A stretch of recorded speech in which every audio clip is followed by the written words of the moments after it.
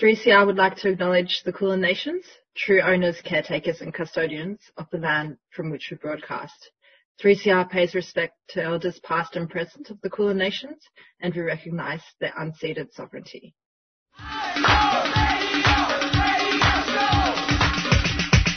This is 3CR Breakfast. Oh, yeah. Alternative news, analysis and current affairs.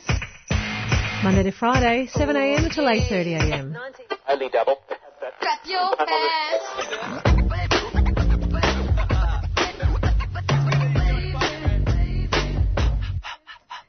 Good morning, everyone. Good morning, Max. Good morning, Max. You're on 3CR Thursday Breakfast, 8:55 a.m. It is the 23rd of April. Wow. Time flies when you're staying indoors. This is amazing that we're actually recording not on the 23rd of April. I know. Don't give away our secret. Also, just need to share with listeners how wonderful it is because we're all recording from our homes, as you know, everyone's at home at the moment. But for the sake of a better recording, we also have some of our presenters under their dressing gowns at the moment.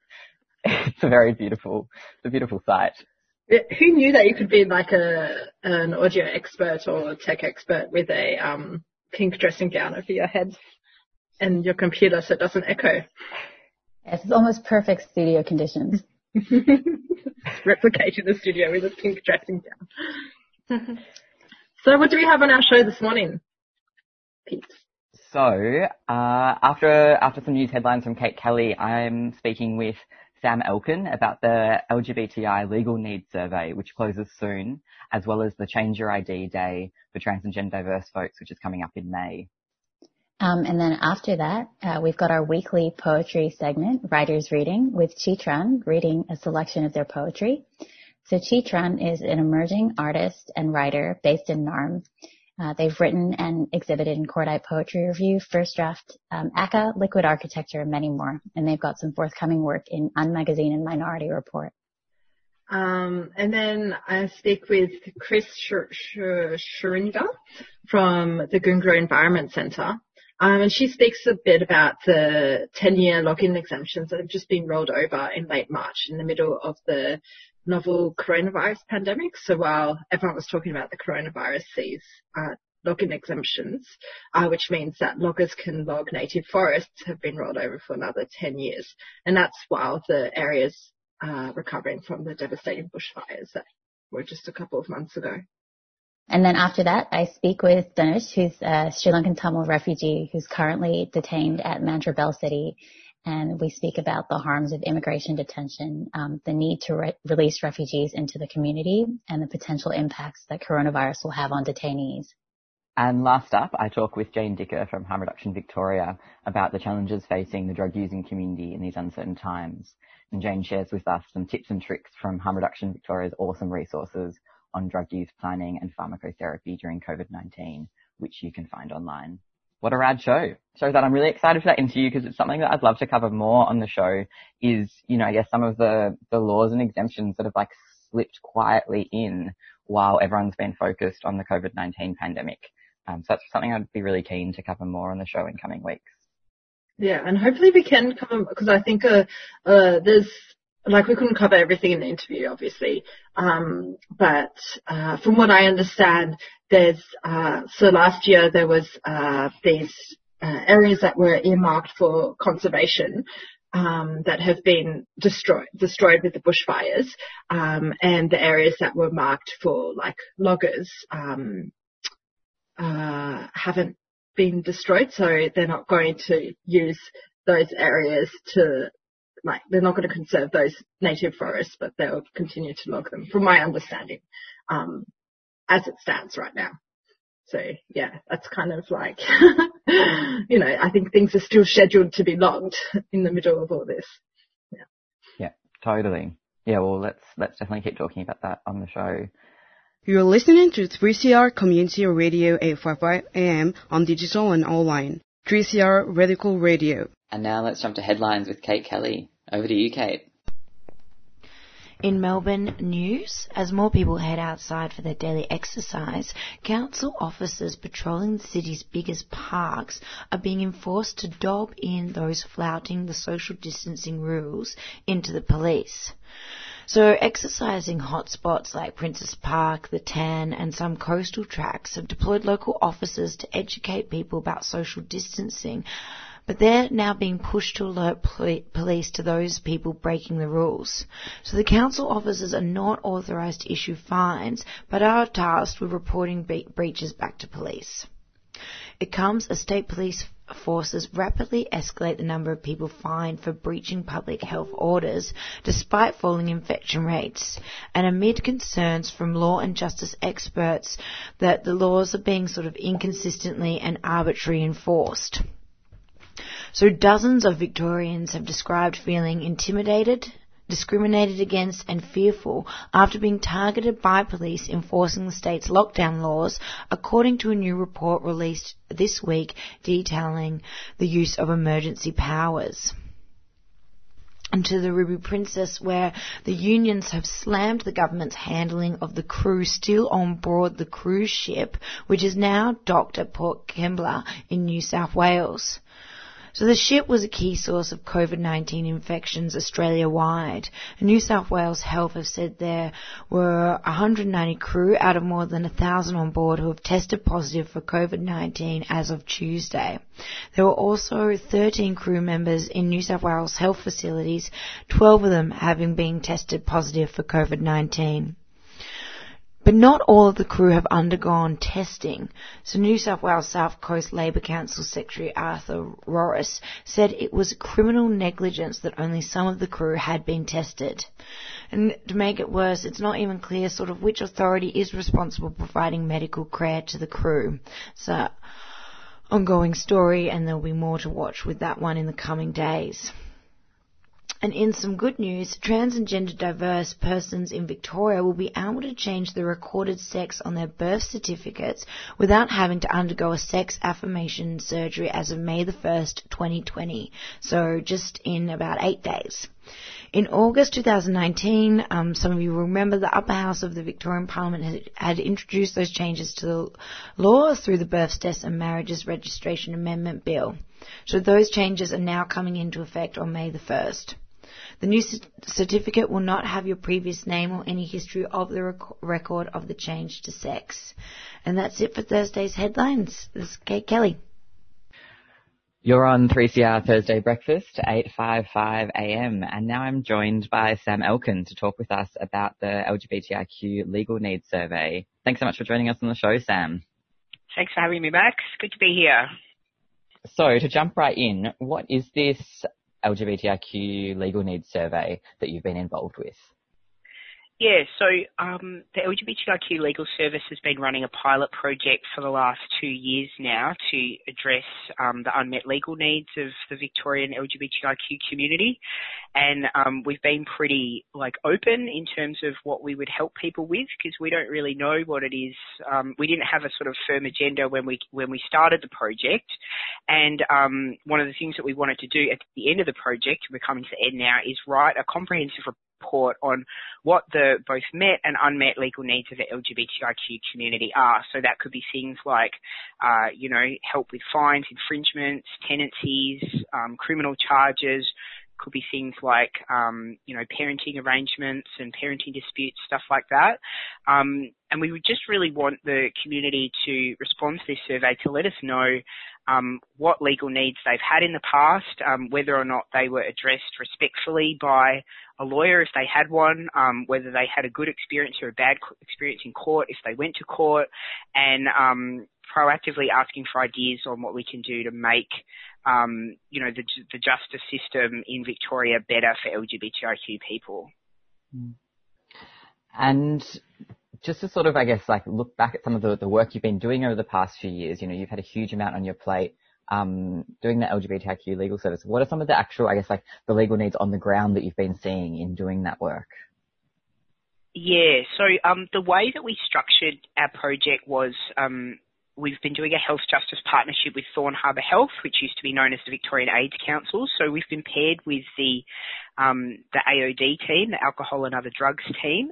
So we've had heaps of referrals from them over the last 2 years, and also from the Thorn Harbour Health Family Violence team and their general counselling team. So we've had, unsurprisingly, we've had a big response for people needing help with criminal charges relating to drug possession. So we've had some tenancy issues relating to allegations of drug use at the property, things like that. So there's the kind of issues that have been coming out of the AOD team. Family violence, unsurprisingly, family violence related support is the primary need for assistance there. So that's both affected family members, so people that are seeking intervention orders, and also people that are respondents in intervention order matters.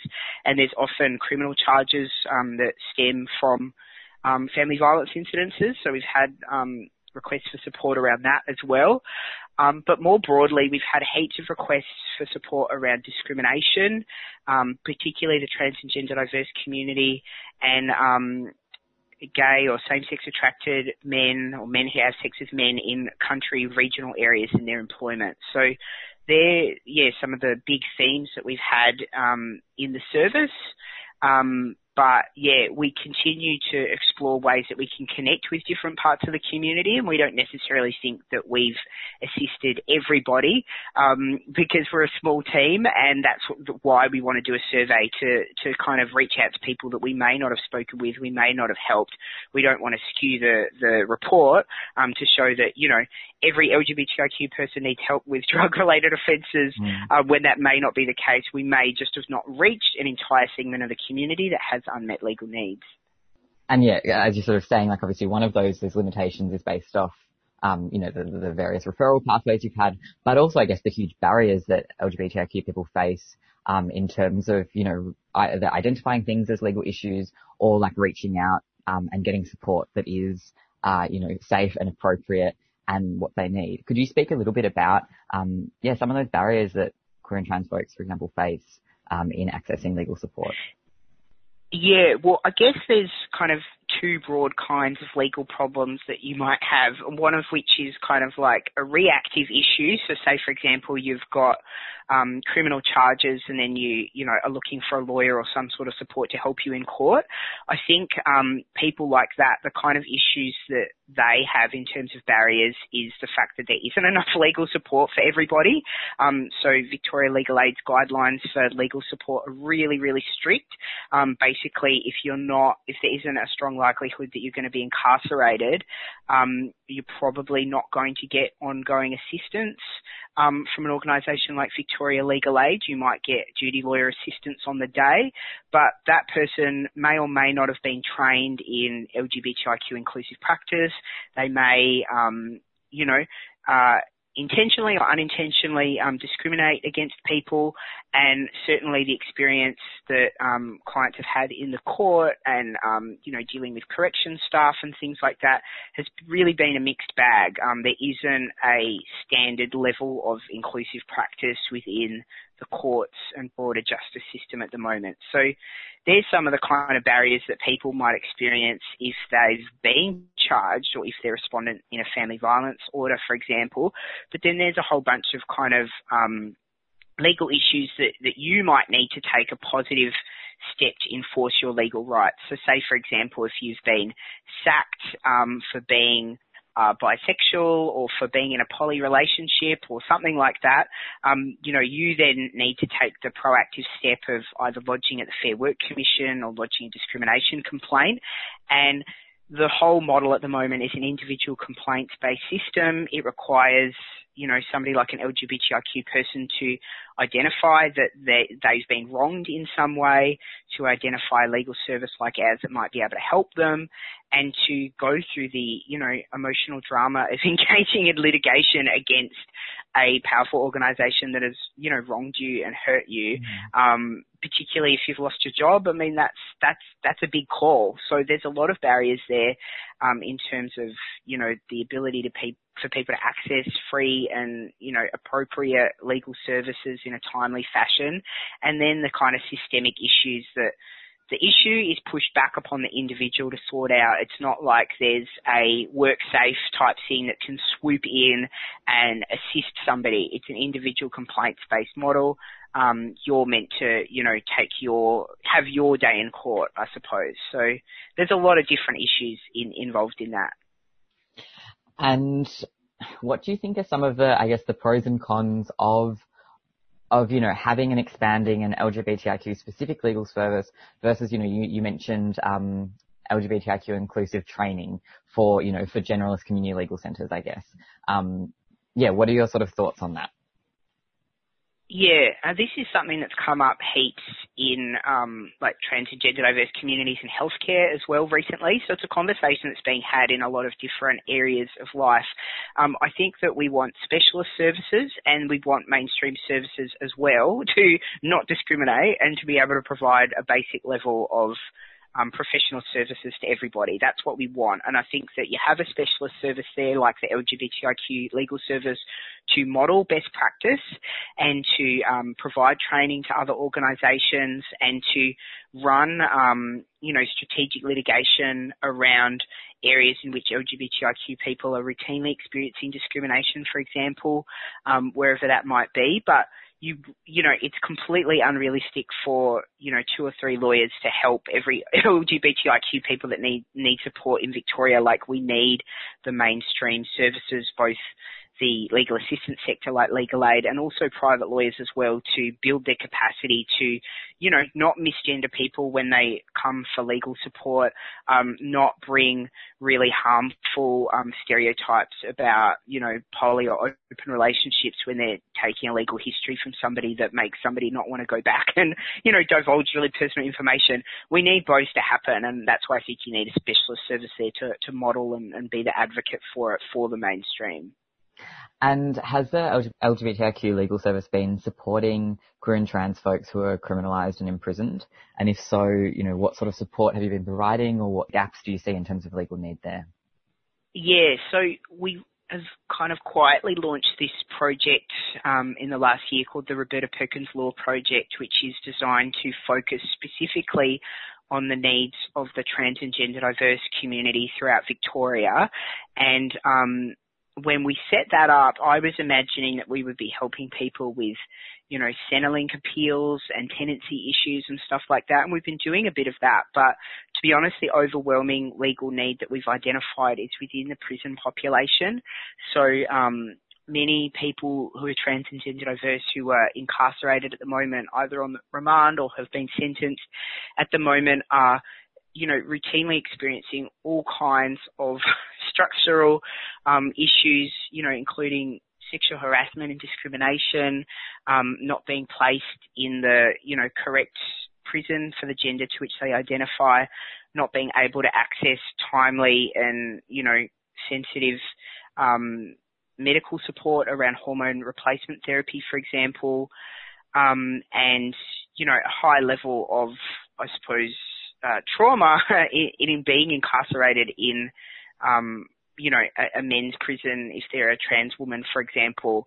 So there's a lot of work to do in that space. I think that we need a lot of change in that area, and we're very keen to keep working with trans and gender diverse prisoners or people that are at risk of becoming incarcerated. And we continue to reach out to people through the Victorian prisons. Broadly speaking, what are your hopes and dreams for the LGBTIQ legal service in the future? Well, we'd like to continue to exist. That would be, we've got a very humble dream, which is continued existence.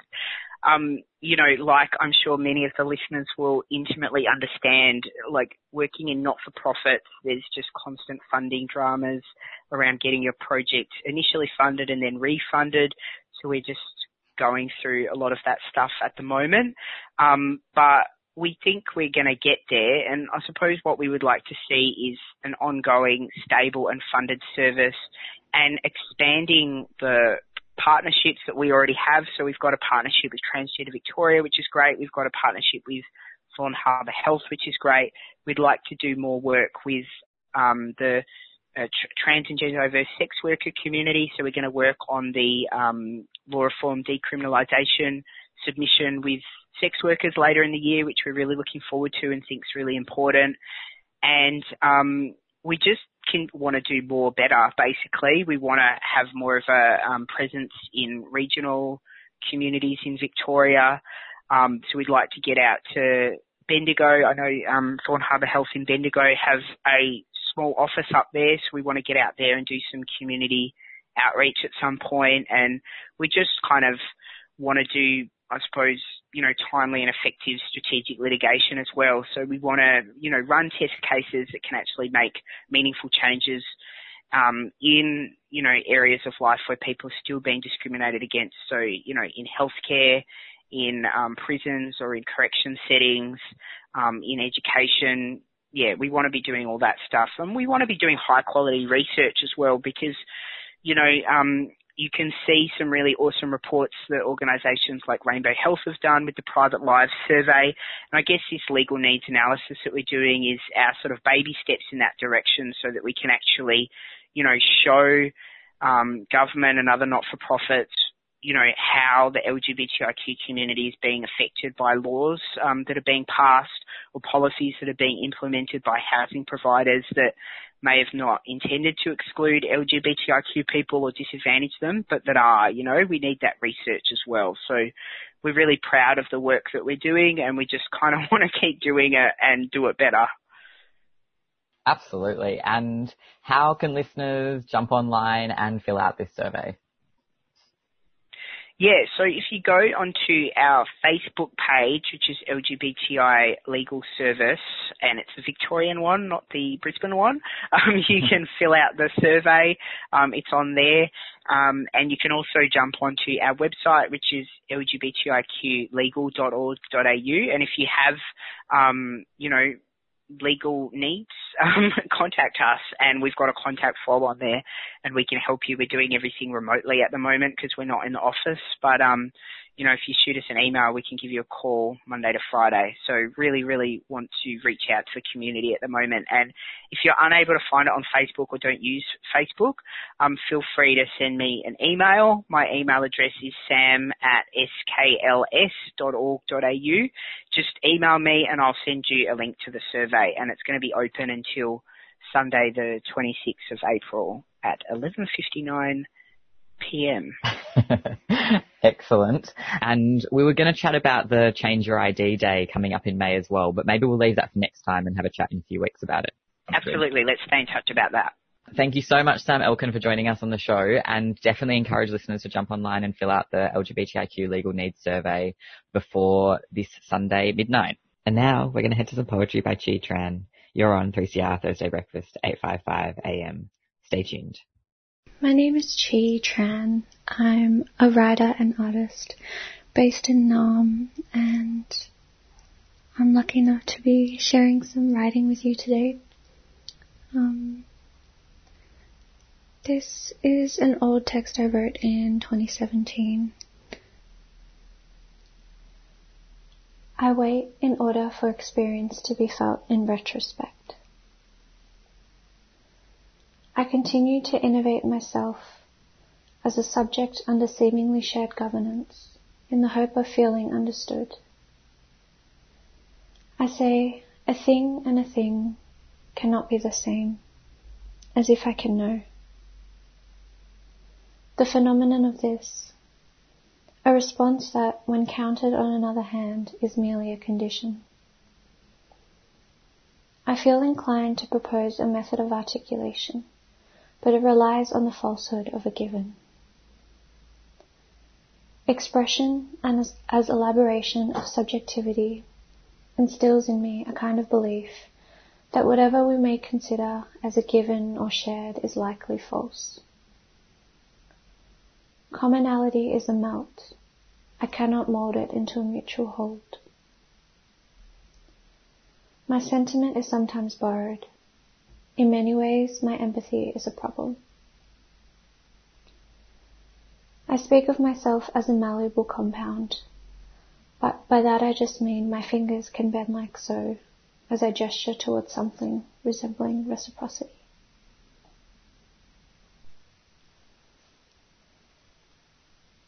This next poem is called On Learning a Form of Devotion. There is a desire to know your own history, to make mass flatter and less obstructive. I push myself to enact, emplace, configure, as a means of finding some kind of lastingness. From where my neck curves into my shoulder, my body enters a mode of speculation. And from this, I hope to find a paradisiac way of building dimension, with the freedom to move, and where nothing ever happens. There is a certain kind of catharsis that comes from the collapse of a structure, perhaps within the learning that we may continue to live without it.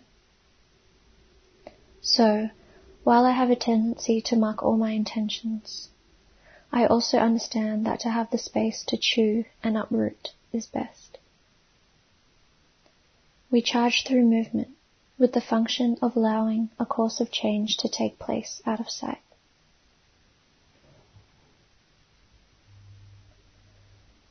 This next poem is an excerpt from my 2016 chapbook. It's titled, I Occupy Space, which is to say, I'm always grieving. 1. Memory, like decomposition, is a process accelerated by warmth. I place a ball of wax on my tongue, close my mouth, a soft crumble. Someone writes the word controversial, but I think they might mean cool. Then blood and pleasure are once again made normal, and I remember what I had been told to forget. The ubiquitous need for temporary measures is a matter of survival. I press my feet into grass that did not grow from the ground, and I wonder if this is what it means to have good fortune. 2. There is volume in labour, and so precision is the only way I know how to talk about myself. No matter how much is lost in the process of transmission, sound is the proof of my embodiment. I pour the bile from my gallbladder into a cardboard box and I light it on fire. This is how I eat. I drop a ceramic plate of raw meat onto the gravel. This is how I speak. 3. I come across a child I do not recognize, lying on the pavement, sweating ink in a very deep shade of blue. The ink pools around her body, as she tells me that she is tired of biting her tongue. Her body sinks into an abyss, into a puddle of chemical phenomena, into a glance that resembles hunger and that resembles guilt. We seem to begin and end with loss, registering form without pause. I occupy space, which is to say, I am always grieving. 4. I see and I have value, but I will not make myself privy to a process of evaluation. I seek to inhabit dissonance without the threat of collapse. The conditions of my existence are about to expire, so I ask, what kind of gaze would a free body be under? How to break something apart, gently, firmly, without causing fissure or cavity. 5. A figure is always incident to something else that breathes. Identity is not an either-or choice, which means my politic is not capable of being nor becoming singular. For example, I can be fog, vapor, and I can be light. I can be pulse and rhythm, door and color, boy and form. 6. I grow with water. I leak from the base with every gesture, and I take full responsibility. Because although it is learned, it is mine to change. 7. I have come to know myself within a culture of power and desirability, which makes me wonder, will I ever take it off? What is my physiology and why do I care? I talk of process over product, yet language never fails to matter. We sit, we fold, and we bereave our own waste.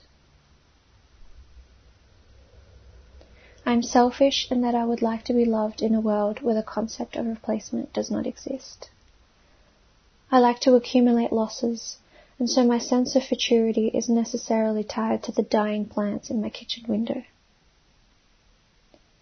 I eat myself to articulate my state of injury. So tonight I eat my own body, uncooked and whole.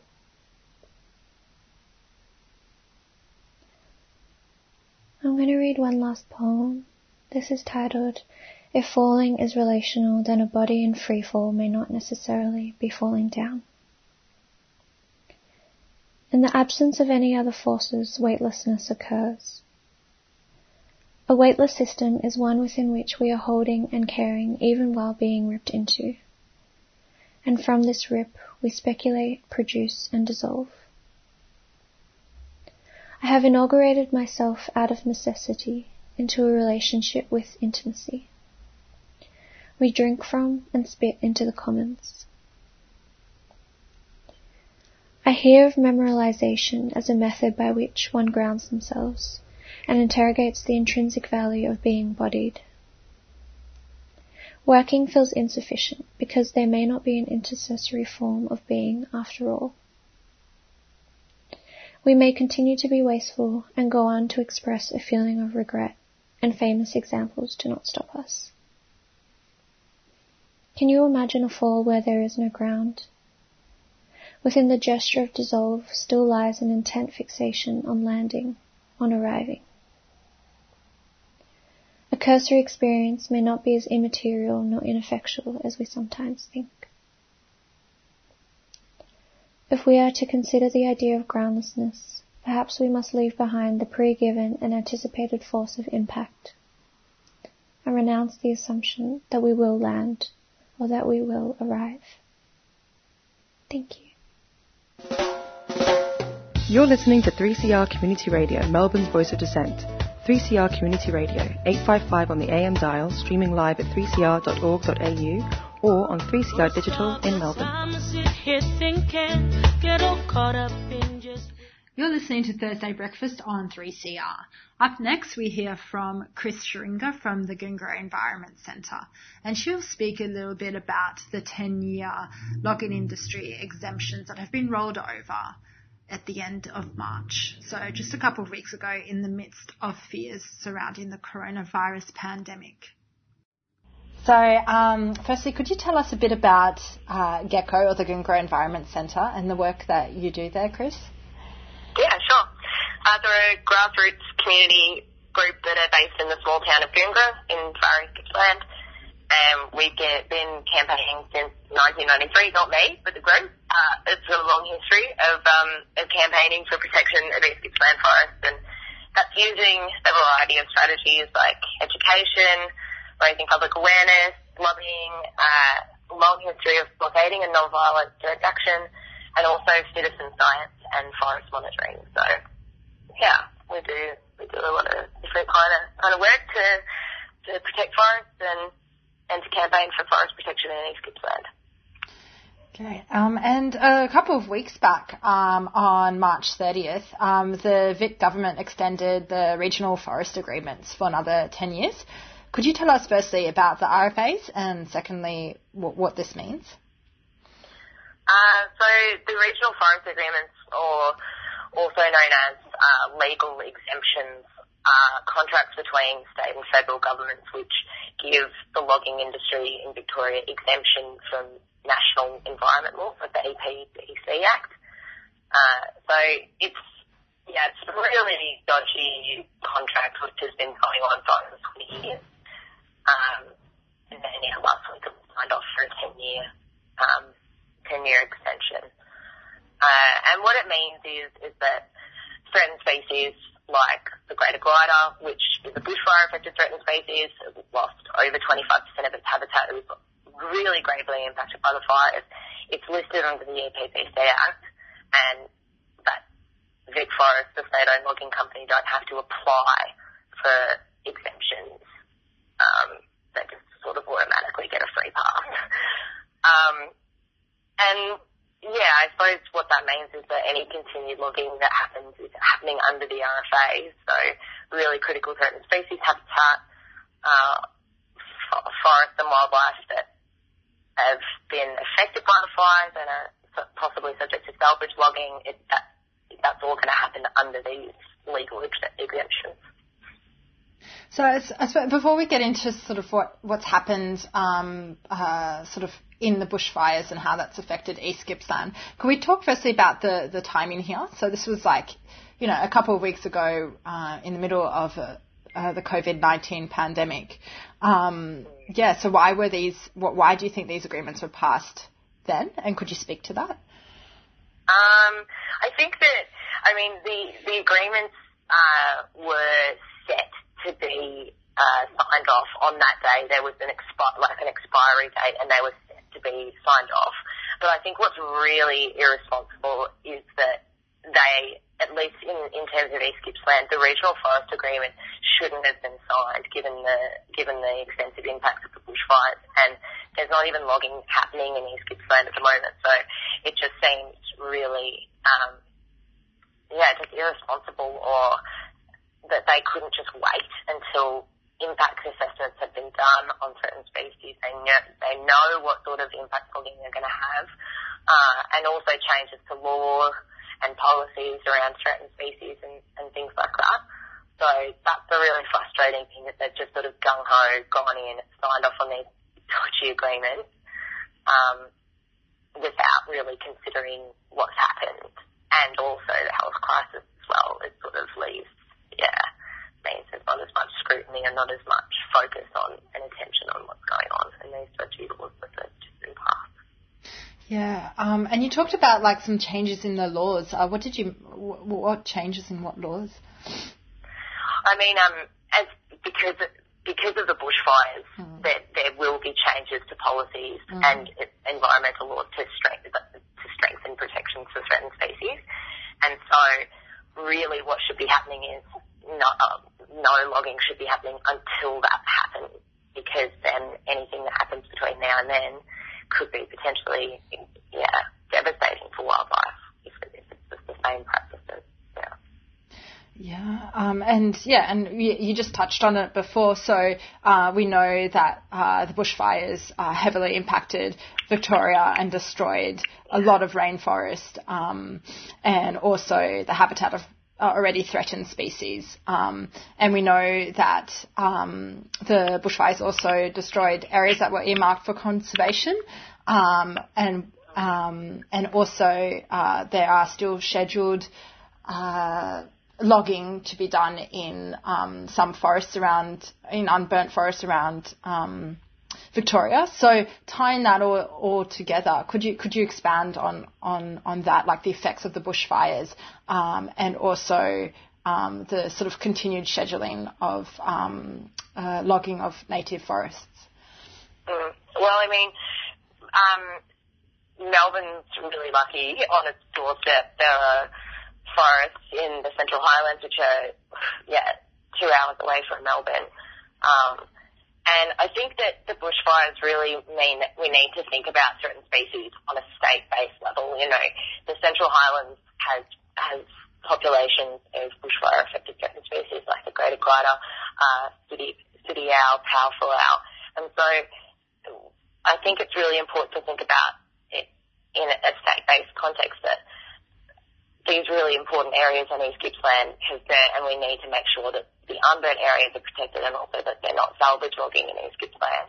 But it's also really important to focus on the Central Highlands as well, and that key animal populations are there. And a massive fire event they're becoming more frequent, more likely because of climate change, hotter and drier conditions, drought. And so we need to safeguard our natural environment for future threats. And I think it's so important that forests across Victoria, really native forest logging is just not sustainable anymore across the state. And the government announced the end in 2030, but forests we don't have that kind of time. So I think that really now the government has to start transitioning the industry now. Yeah. And I guess like a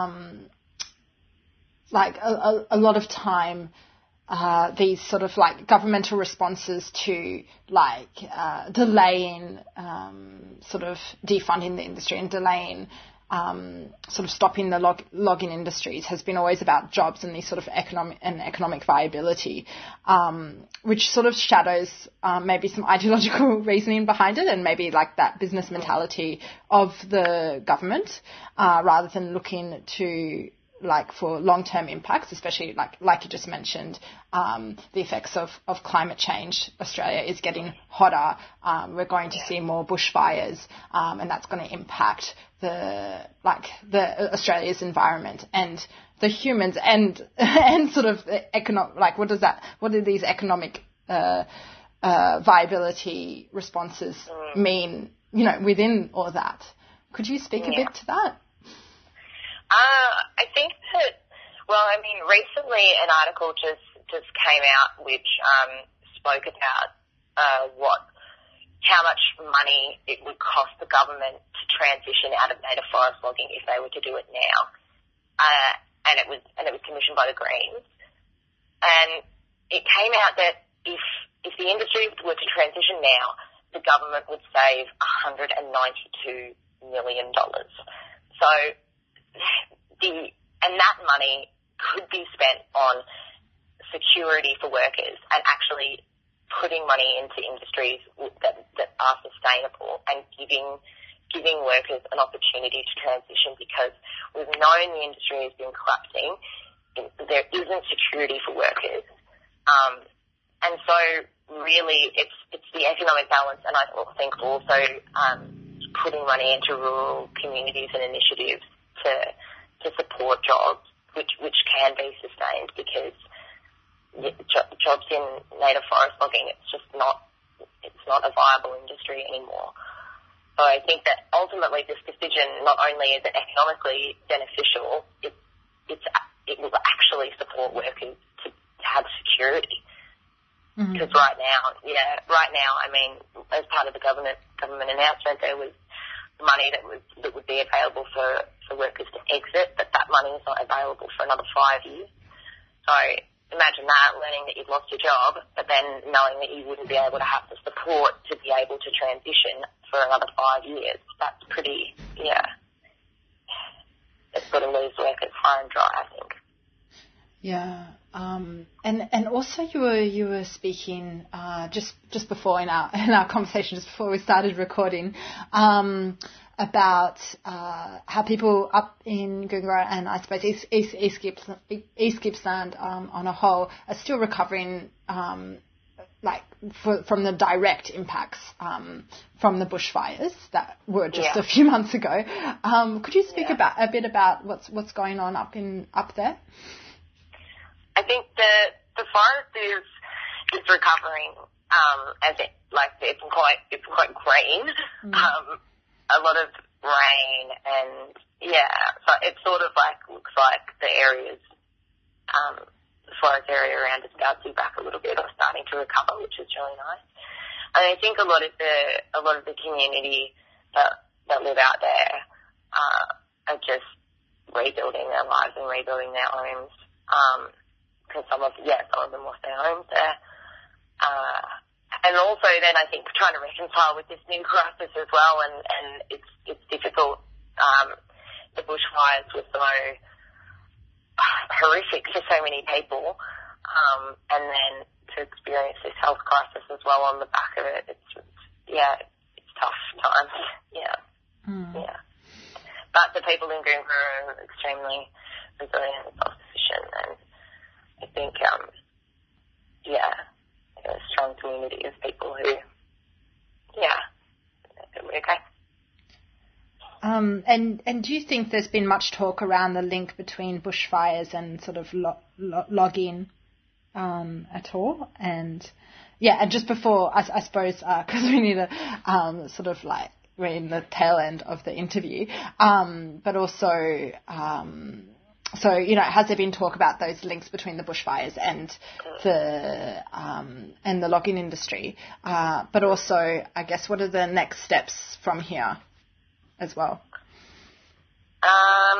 In terms of logging and forest security, there's some really great published work by Professor David Lindenmayer that talks a lot about that. I probably can't speak to a lot of the details, but basically the studies show that when you clear fell an area and then the younger trees grow back and they suck water out of the soil, drying the soil, and then they become it becomes more fire prone, and also when it does burn, it burns at a higher intensity because the trees are smaller. I think that it's definitely a conversation that needs to be had in the future, or something that's really spoken about, because I think it's a very emotive topic for people, and there's a lot of misinformation out there around what causes fires, I think it's just such a contentious space with a lot of debate, and I think what's really needed is just really clear messaging and debunking of myths that just aren't true, so that they continue to be perpetrated. In terms of what's next, I think, Gecko, we're just doing work, just trying to protect these last areas of East Gippsland. I mean, the bushfires were so intense; it burnt so many areas of forest and so much wildlife habitat. It was just devastating, and so we really just want to focus on the fact that they should not be logging in unburnt areas of forest or going into salvage logs. So that's sort of what we're campaigning on and what we're working on. And has that been affected by COVID-19? Like, we know that courts are functioning to a minimum, for example. So, how are you guys going about that? Yeah, it does sort of limit our ability to do forest monitoring work and surveying as well. But yeah, we're working around those limitations. We're just doing all we can. Okay. And how can listeners find out more or get involved? We've got a website and Facebook and Twitter. If you go to geco.org.au, you can sign up to our email list. We've got a blog to keep updated. And if you search Goongerah Environment Centre on Facebook or Twitter, you'll find us through there as well. Great. Awesome. Thank you. Is there anything else you wanted to add before we wrap up the interview? No, thank you. Thank you so much for having me. So that was Chris Schuringer from the Goongerah Environment Centre, who spoke a bit about the 10-year exemptions for logging that have just been rolled over in late March. You're listening to 855 AM 3CR Radio, and it is the 23rd of April. And I'm going to be playing some new tracks for you today, and this one is called Girl Like Me by Becca Hatch.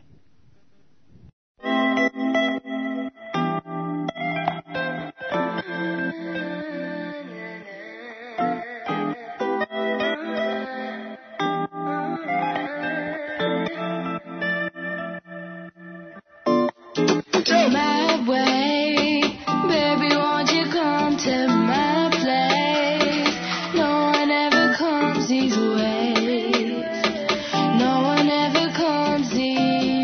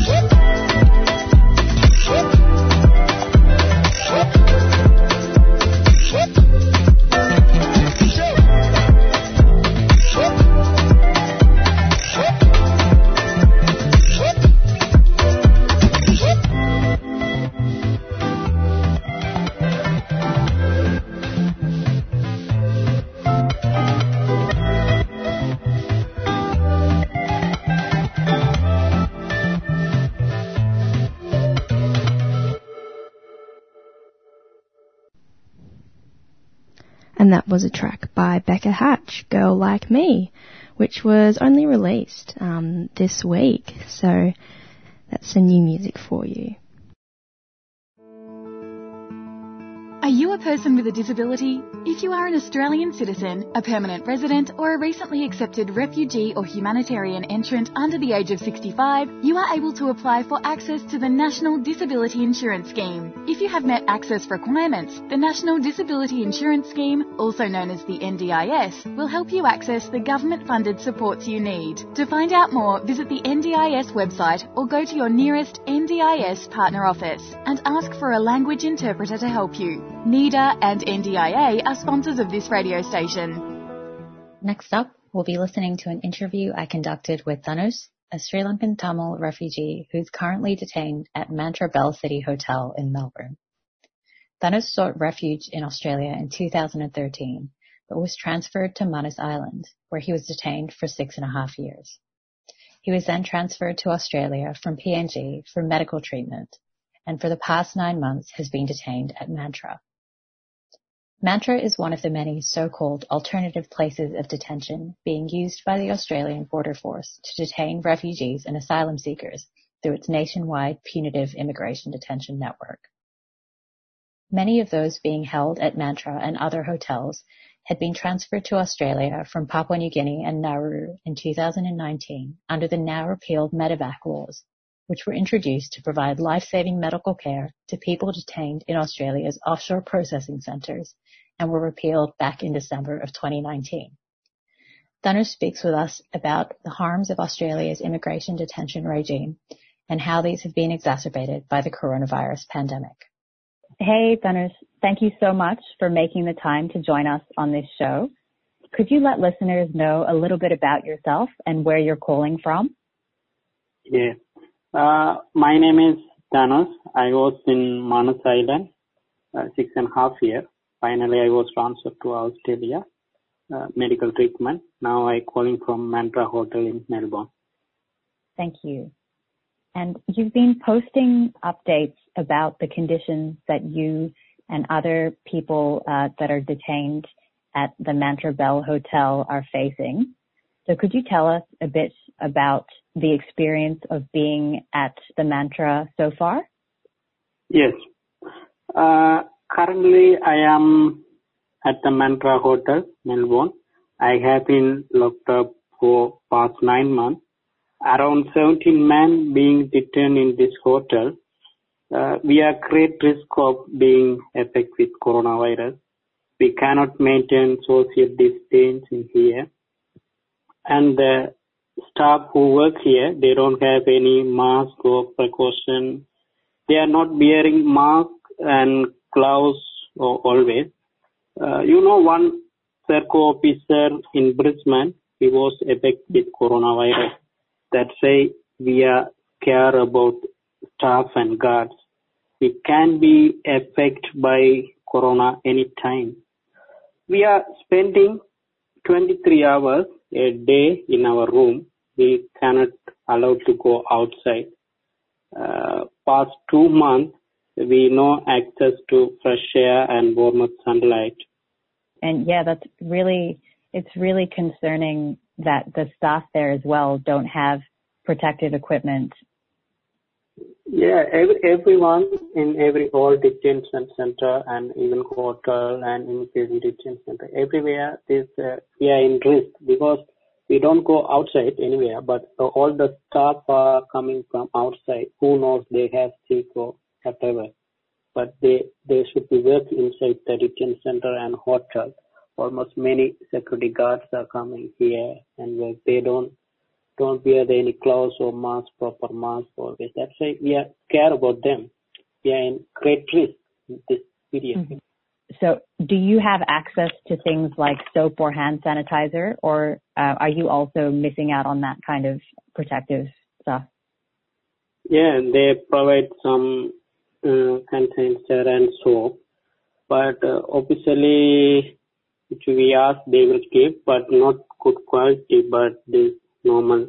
Even last few weeks ago, this canteen, we don't run out, soap is run out there. We don't have any soap, but they keep the different soap for hand wash. Okay. And I know that you've been engaging in some peaceful demonstrations, holding up signs about the conditions that you're currently being kept in. So how long have you been doing that sign protest? And have you gotten any responses from the government or border force? Yeah, but we did this peaceful protest last 1.5 months. Since the outbreak coronavirus pandemic approach, we have been doing peaceful protests asking the government to release, but the government seemed to be very ignorant and careless. Okay, so you haven't gotten a reply. We haven't get any reply, but we keep doing peaceful protests asking the government to be released us. Of course. And I've seen in the media there have been some suggestions that alternative places for detention, like the Mantra Hotel, are being called a luxury option for detainees. So how would you respond to this? People saying that it's a luxury to be detained in a hotel. Okay, you know about the last month the government announced for Australians who have returned from overseas have been forced to quarantine only 14 days. But second day in Sydney Swiss hotel, people are complaining about situation, not good food and security are outside the door. We cannot open the door, not fresh air, sunlight like this. But people shouldn't forget that we are human beings. We don't need any luxury life. We just need freedom and be safe. Only couple of weeks into the physical isolation for all Australians are worried about their mental health issue. Mm-hmm. But we are in 7 years isolation with no infection or no crime. But please think about our mental health issue. Yeah, and of course you've been kept in your rooms for 23 hours a day for a much longer time than just the 2 weeks of quarantine. Yeah, but think about our mental health issue. We are mentally and physically very tired. Because last 7 years we have commit no crime, no sick. Yeah, isolation last 7 years. Yeah. And in terms of thinking about how Home Affairs is talking about this, so the Office of Home Affairs has said that being detained in hotels and alternative points of detention like that is supposed to be a transit option. But since we're now in lockdown and movement is pretty much impossible, what does this mean for you and other people detained there? Have you been told about any plans to move you or any transit plans like that? No, they don't have any plan, but we keep asking to them, what's the point of keeping us? What was our fault? We have no crime. We are human beings like you. But the government keep denying our fundamental rights and freedom. We keep asking them. They don't have any plan. Okay, so they haven't said anything about moving you anywhere. They're just keeping you in this situation with very little information. No, they don't have any. They don't give any information to us. But they don't have any plan. That's why we are in great risk in here. Yeah, definitely. And I've seen that other refugees that are being imprisoned at other onshore locations, including the Melbourne Immigration Transit Accommodation and places like Villawood Detention Centre, have also been engaging in some peaceful protests recently.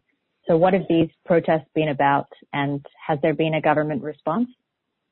No, but I don't know, but we keep fighting for them. We have been doing peaceful protests asking the government, what was our wrong? What was our fault? Are you keeping us? How long do you want keeping us? They don't have any plan. But we are mentally and physically tired. We have family. We are human like you. But they don't. We keep fighting for our peaceful protest, but government denying our freedom and rights. Yeah. I know that from the outside, you've been getting a bit of solidarity with that as well. So the Refugee Action Collective planned a vehicle convoy protest last weekend. And even though it followed physical distancing instructions, it was shut down by Victoria Police. So what are your thoughts about this event and the response from Victoria Police? They give but good support to us. They tell to everyone we are in great risk, and the police also take action to them. They are law, but they follow the law for outside people. But we are in here, we don't have any social distance or something. They don't follow us. But all doctors and lawyers, human rights and UN are calling for detainees to be released. But government seems to be very ignorant and careless. Yeah, definitely. And as you mentioned, they're enforcing social distancing outside, but they won't allow you to do the same where you're detained. Yes, that's right, yes. And is there anything that I haven't asked you about that you want to talk about? Yeah, almost all media and everyone is talking about us. Yeah, even doctors, lawyers, human rights, everyone talking about us. We are in great risk. We should be released. But people and government should be response to us. We are human beings like you. How long do you want to keep us? What was our fault? We have commit any crime. What was our fault? We don't know. Definitely. And if people want to learn more about this issue, where can they go to learn more? I know that on Twitter, you've been making some posts to show the peaceful protest and that kind of information. So would you like to share, your Twitter handle or anything like that to let listeners know that they can see those updates? Yeah, but I keep continue update our peaceful protest in here in our situation. And I always do it, but should we know everyone is our condition and we are in great risk. That's why I always and every day and update. If anything happen, I will update from my tweet page. Okay, and so we can put in a link in the show notes to your Twitter so people can get those updates directly. Yes. And just to wrap up, are there any messages that you want to share with listeners today? Anything that you want people to take away with them after they've listened to this interview? Yeah, but I already tell everything our situation. But should we think about this government? We are also human. Outside people also human. They looking at different. But this virus is common for everyone, but not different. But we should be think about us. We are human beings like you. Or should be release us. We just need freedom and be safe. That's it. Absolutely. Thank you so much for speaking with me.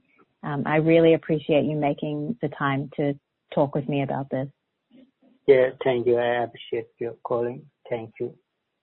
We just listened to an interview with Dhanush, one of the people detained at the Mantra Bell City Hotel in Preston, about the harms of immigration detention, the need to release refugees into the community, and the potential impacts that coronavirus will have on detainees whose only crime was to seek a better life for themselves and their families. You're listening to 3CR. We really are in unprecedented times, and 3CR, as your local community broadcaster, is trying to do our part to minimise the spread of the coronavirus throughout the community. At the front of our minds is protecting the most marginalised and vulnerable, but we are still here. And we'll continue broadcasting 24 hours a day with radical alternative content throughout this period, but things will sound a bit different.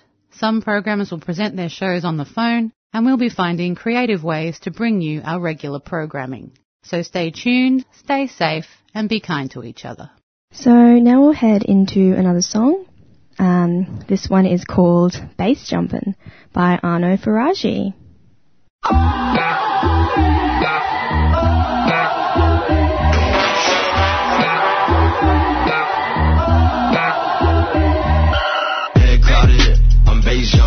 Had to make options so much she can wait on Got some demons on my back, watch me blast on them. It's that Dewey or Faraji, never trust a copy. OG on me cloggy, but I got it from my homie. And I still be that shorty, so trust me, I'm never phony. Eating 2 minute noodles, sleeping in the zoo, stay hungry. I can hear the reaper, ay, louder than the reefer, ay, feel me in the speaker, on them but on game, head clouded, I'm bass jumping, had her made options so much she can't wait on them. Got some demons on my back, watch me blast on them. Got some demons on my back, watch me blast on them. Yeah, keep puffin' Reaper still chasing but them ghosts. Murphy stay running, ain't gon' stay lacking, still grinding. And I rise you not to dust a bag if you don't want to smoke. If I had to take trust, it means you want one for the mission, man. Tryna find my meaning, man, but where the digits at? Caught between my own reality and anything that's fact. Hear the Reaper come to whisper, but I'm only getting deeper. Come to trigger, I'm just in my head painting pictures. I can hear the reaper, ay, louder than the reefer, ay, feel me in the speaker, on what I'm game, head clouded, I'm bass jumping, had her made options so much she can't wait on them. Got some demons on my back, watch me blast on them. Got some demons on my back, watch me blast on them. Yeah, so when me up, son, that's when I take a break. From the ground in the ash and it's headed from a plate. Ever since I was a kid, had thoughts I kill a stage. And had the body and the memories of those who came. No much shame, said nah, they know my name. And now my nerves hang, still hanging with the lanes. We jumping off ways from my evils like Cage and studio most days. But that's my home base, deep zoning but on game. Gotta stay cautious, I don't mind, out of pocket, but my mental rocket. And my demons try to tell me I won't make it out. I gave him one bird, aimed as a headshot, straight for the head top. Head clouded, I'm bass jumping, had her made options so much she can't wait on them. Got some demons on my back, watch me blast on them. Got some demons on my back, watch me blast on them. Head clouded, I'm bass jumping, had her made options so much she can't wait on them. Got some demons on my back, watch me blast on them. Got some demons on my back, watch me blast on them.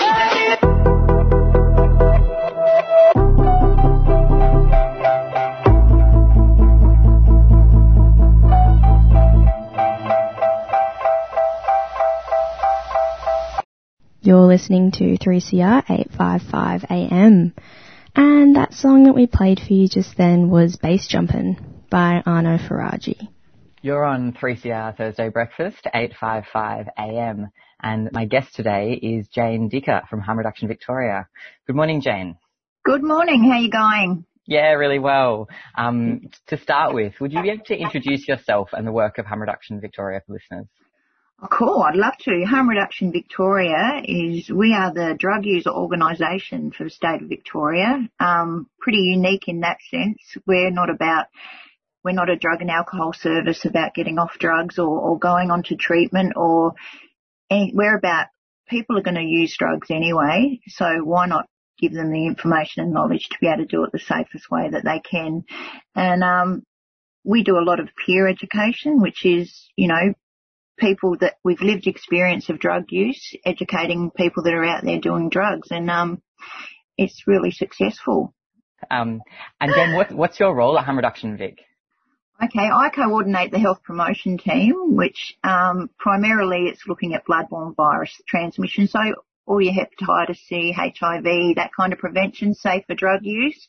And I also coordinate the DOPE program, which is a drug overdose peer education program, which is really great. It's teaching people how to prevent an overdose, but in the case of an overdose, how to recognise it and how to respond, more importantly, which, drug users are usually there when someone overdoses. Why not skill them up into how to save their mates?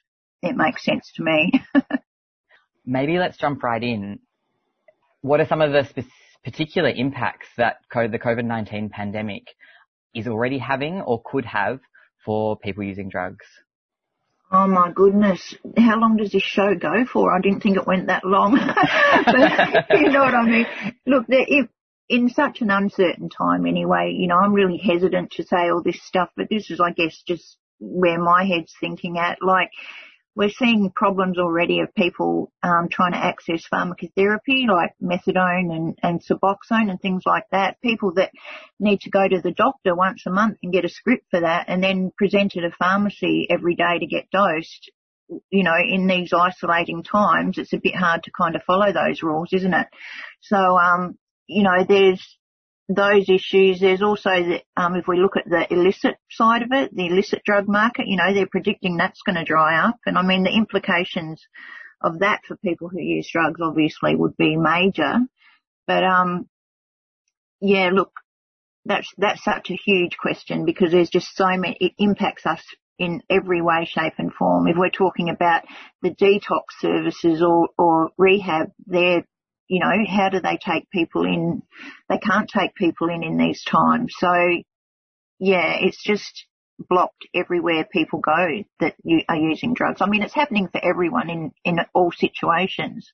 But with drug users, I guess we're a sort of vulnerable out there population to start with. And, with all this extra policing and stuff, you just wonder what the impact's going to be down the long run.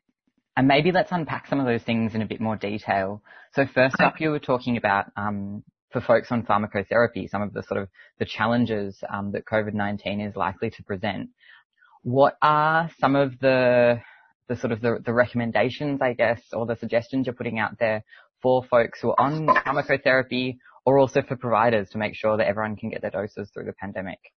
Well, yes, they did a lot of, we had to wait for ministers' approval and things like that, but they've just recently, this last week, released the guidelines for pharmacotherapy prescription. And because people used to go and most people would go to the doctor once a month and get their script, and depending on where they're at with their dosing, some people are considered a bit more stable and they might get, a certain amount of takeaway doses so they don't have to go to the pharmacy every day. But others, do have to present every single day at the pharmacy. And like I said before, that's just so not practical in these times.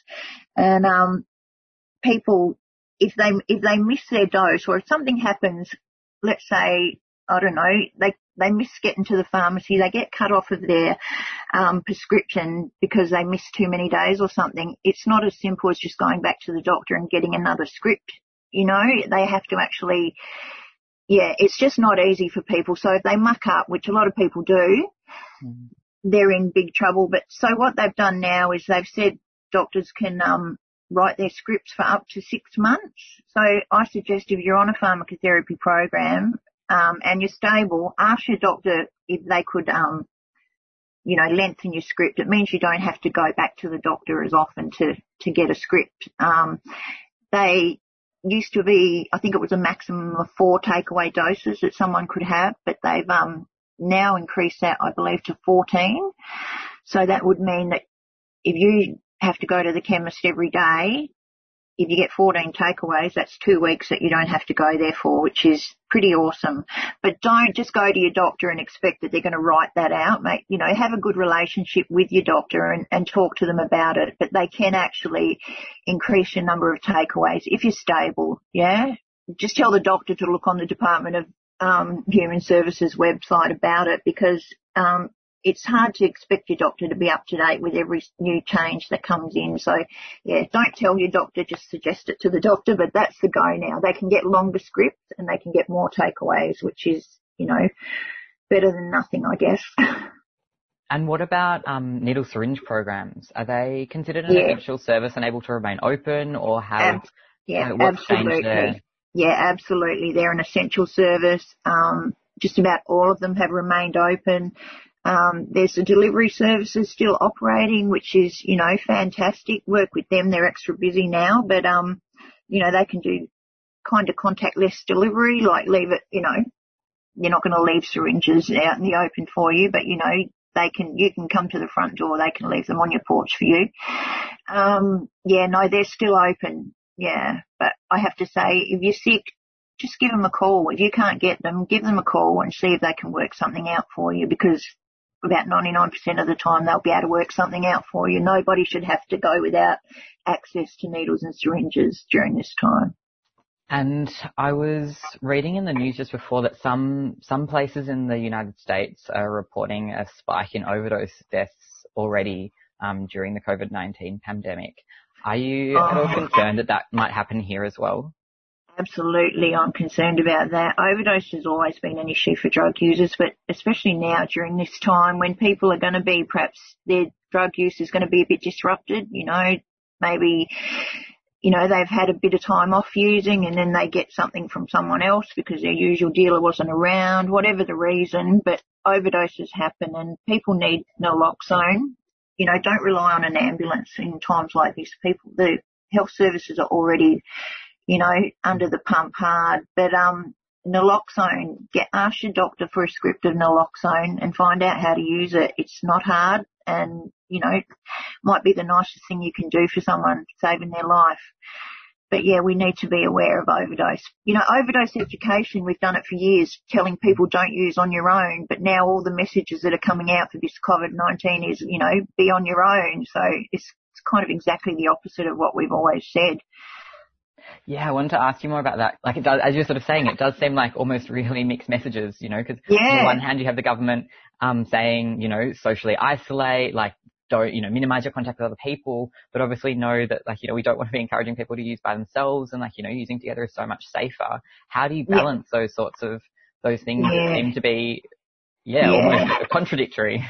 Yeah, well, this is what harm reduction's all about, yeah. So, exactly. It's going against what the rule is, but yeah, I mean, it's silly to use on your own. And I mean, that, you know, I've heard people gone to meetings and people have talked about, oh, well, just get them, you know, they could just Skype call or, you know, FaceTime call their friend, you know, to do it. But not everybody's got a phone to bloody FaceTime their friend. You know what I mean? It's just not realistic, a lot of that. And the real part of it is, you know, just don't use on your own when nobody's going to find you if you overdose. Like, that would be terrible in this time. So, yeah, but even I guess scoring drugs and that, you know, people are usually doing that in groups but groups of people can't be out together. So straight away, you know, they're a red light. So what's happening with policing around that kind of stuff, you know, it's a bit scary.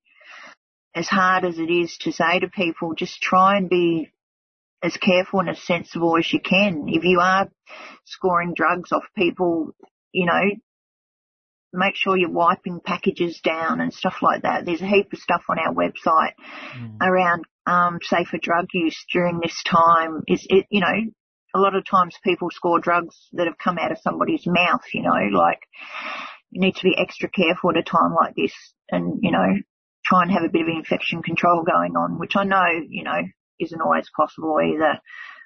Yeah, and because I mean, what you mentioned around policing, we've been talking about that quite a bit on Thursday Breakfast about how, you know, I guess these concerns that the state of emergency powers and the increased powers that are being handed over to police, you know, to people with huge fines as well as imprisonment, is likely to affect those people in communities who are already most impacted and targeted by policing.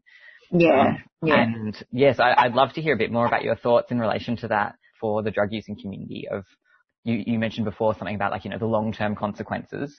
Like there's stuff here and now that's happening, but we also need to be looking forwards, right? Absolutely, we do. There needs to be something needs to happen about it. Like, we are one of those vulnerable communities, but it's not just drug users, it's everyone, you know, like, I don't know, I was talking to a friend the other week who does sex work, you know, and sort of her income's completely gone now. What happens to her? And, you know, she just also happens to be a drug user as well. So, you know, it's not looking good for her.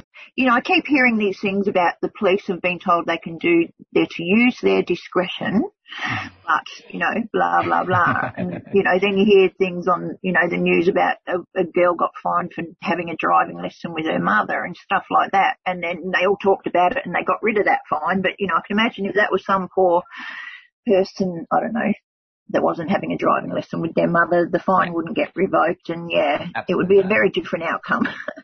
Absolutely. And I guess what we've been talking a bit about on Thursday Breakfast is, you know, how in relation to that question of policing, that, you know, obviously criminalisation isn't the answer to a public health crisis, but that seems to be, you know, one of the state of Victoria's sort of key responses at the moment is to just give more powers to the police and make more things into offences that people can be charged for, you know, rather than actually investing in prevention and harm reduction and, you know, genuine public health measures in collaboration with communities.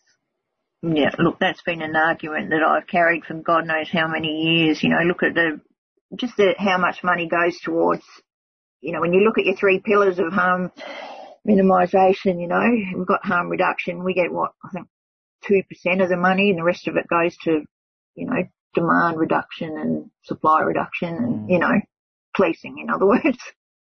So, yeah, the whole government needs to change for that to happen. And I don't know, I don't have a lot of faith in our government to do that. So yeah, like you mentioned, there are some really awesome resources up on Harm Reduction Vic's website about tips and tricks during COVID-19 when using drugs. Is there anything else both that you'd like to sort of share in terms of those tips and tricks? And also, how can people sort of access those resources? Well, yeah, they're on our website. We're www.hrvic.org.au. Yeah, we've split them into a few categories. We've got the tips and tricks, and we've got planning, and we've also got the pharmacotherapy one. And also, are there any other ways that Harm Reduction Vic is adapting to any of the new challenges that are posed by the COVID-19 pandemic? Well, yes, we're having to shift everything to be online and that, because what we've done for so many years and what we've done so well is peer education, which is, getting out and about and talking to people and learning from others and working with others. And we've had all that taken away from us, which me personally, I'm floundering a bit. I'm like, wow, how do we do this? But, we're going to have to, we're looking at having video training online, and we've got a peer network, which is people in the community that have known as, I guess, kind of champions within their community, and they come and they do some training with us, and they get registered with the Department of Health as far as being an outreach worker, which means legally they can carry syringes, because I don't know if you know, in Victoria it's legal for you to go to get the syringe from the needle and syringe program, but if you give that to someone else, technically that's illegal. So it's a stupid law that, they're going to get changed anyway. But in the meantime, our peer networkers, they get trained up by us. They become legit through the Department of Health, so they can legally supply their friends with needles and syringes. And they also collect some data for us and report back to us once a month with it. And it's amazing. These people within their community, they're doing it anyway, but we're just, I guess, acknowledging it a little bit and paying them a little measly stipend for doing it. But we're going to have to rely on our peers a lot more than we ever have, which, it's going back to basics for us, for the drug using community. We've always relied on ourselves to get something done. It's drug users are the reason that HIV is not rampant through the drug using community in Australia, because drug users took on board the messages and followed the actions and prevented a whole epidemic from starting. I don't know if people are aware, HIV in other places around the world in the drug using community is, quite severe, but not in Australia. We're less than, I think, 2% of HIV infections are due to injecting drug use in Australia, and that's because we have needle and syringe programs, and because drug users are smart enough to know to use a clean syringe each time. So peers, we're going to fall back to relying on our peers, which is what we've always done, and so I guess we're a bit lucky in that sense. We've done it before, but we're just going to have to go back to basics, I guess. Peer education. Yeah. It's going to be a whole different world. Yeah, we had HIV, we tackled that, then we got Hep C, we tackled that. We're a pretty resilient community. However, we still are vulnerable. So before we wrap up, I was just wondering, can you also just remind listeners about how they can access naloxone during the pandemic, given we've been talking about the risk of overdose? Okay, access naloxone. Okay, yeah. You can actually go and buy it over the counter at a pharmacy, which is kind of expensive. You can ask your doctor for a script, or you can go into just about any of the primary health services around Melbourne. So there's one in Footscray, there's one in Collingwood, there's one in the city. There's lots of places, but if you can't find somewhere, give HR Vic a ring and we'll definitely be able to hook you up with somewhere to get it from. Because you just shouldn't be without it, yeah? It's, little cost to have, and it's a great reassurance to use if somebody overdoses. So, Yeah, I just think we're crazy to be travelling without it these days. Thank you so much, Jane, for joining us on Thursday Breakfast today. Thank you so much for having me. That was Jane Dicker from Harm Reduction Victoria, talking with me about the impacts of the COVID-19 pandemic for the drug using community. Harm Reduction Vic has some awesome resources up on their website containing tips and tricks on drug use, planning and pharmacotherapy during the COVID-19 pandemic. They're free to download, so check them out online at www.hrvic.org.au. This is 3CR Thursday Breakfast, 8:55 a.m. on your dial, or streaming live at 3cr.org.au/streaming. All right, so I think that's all we've got time for today. Just to recap, we spoke with Sam Elkin, then we heard some poetry from Chi Tran. We heard a conversation between Scheherazade and Chris Shurunga from Gecko. And I spoke with Dhanush, who really told us about the incredible hardships that detainees are facing in Mantra Bell City during the COVID-19 pandemic, but also which have been ongoing for a long time, especially since the repeal of the Medevac laws. And finally, we heard a conversation between Jane Dicker from Harm Reduction Victoria and Max. Thanks, everyone. That was a fantastic show. Yeah, it really was. Good work, everyone. Yeah, and I think these conversations around people seeking asylum and being stuck and contained and detained in sort of places like the Mantra Bell are really important to keep on having it as much as we can. Definitely. All right. Well, thank you so much for tuning in to Thursday Breakfast on 3CR 855 AM. And now we hand over to Lost in Science.